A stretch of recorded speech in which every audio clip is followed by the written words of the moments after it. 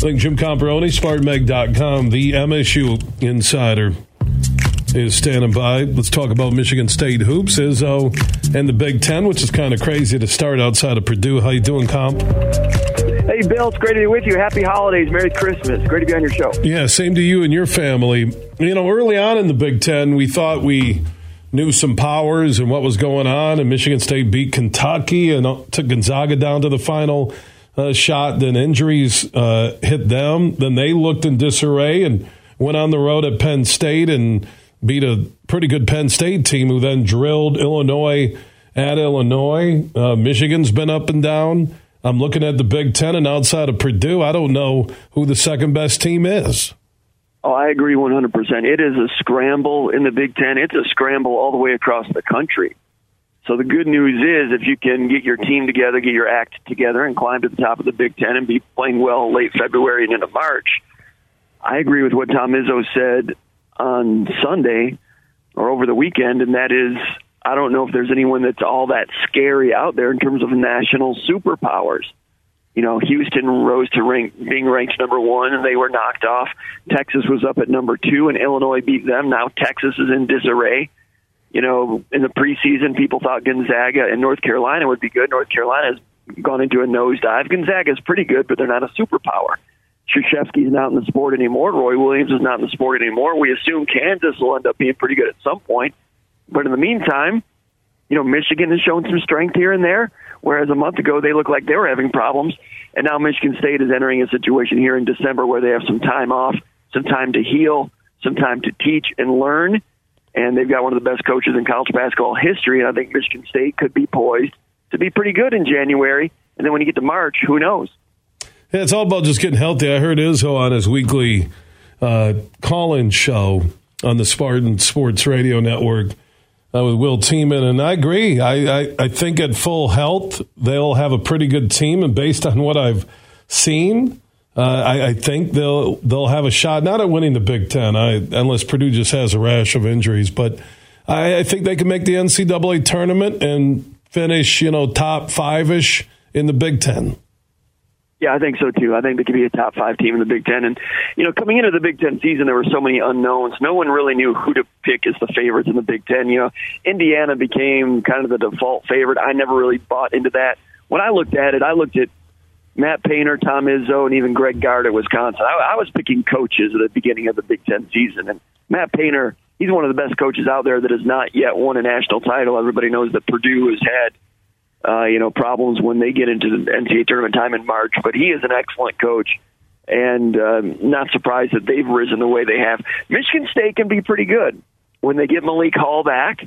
You know, they're still learning and figuring out what they want to do in the backcourt. I think A.J. Hoggard is showing that he is coachable. He has all kinds of talent. Everybody knows that. He's quick, athletic, strong, has good size, sees the court really well as a passer and distributor, and Izzo's working with him to, you know, fine-tune and rein in his talents to where the point that it's making others better and staying consistent in that way. Tyson Walker, he can run the point in a pinch and does it from possession to possession. But as a scorer, they're going to him more on the perimeter as a scorer, and that's looking good. You get Malik Hall back. Joey Hauser has improved as a catch-and-shoot option coming off from screens. Not bad in the post against some matchups. You mix it all together, and they can be a pretty good team that can give people trouble. Now, they're not incredibly deep. Jaden Akins, coming back, he's the most talented guy. The three-point shooting is looking pretty good for him, which was kind of a question mark last year.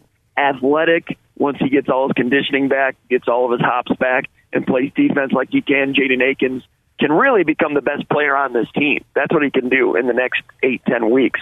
So it's a team that's been pretty good here and there, but they can get a lot better than what we've seen. And if they get to that level, I'm not sure what else is out there that they should really be afraid of. But there's a lot of work to do. They don't have much depth, Michigan State. They need to stay healthy. And if they do and Izzo can work some magic, they can be pretty good. So now there's only about 3 games in 20 days.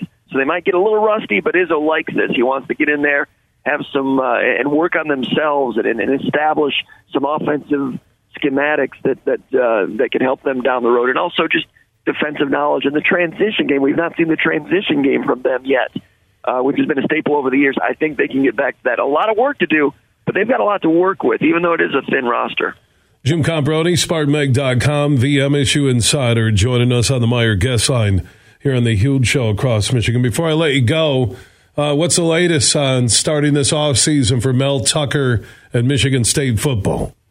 It's all about roster management and roster building right now. Signing day for recruiting is next week, and Michigan State's recruiting class is a little bit of a head-scratcher right now. They've got 10 commitments. 9 of them are 4-stars. That's a very high concentration of 4-stars.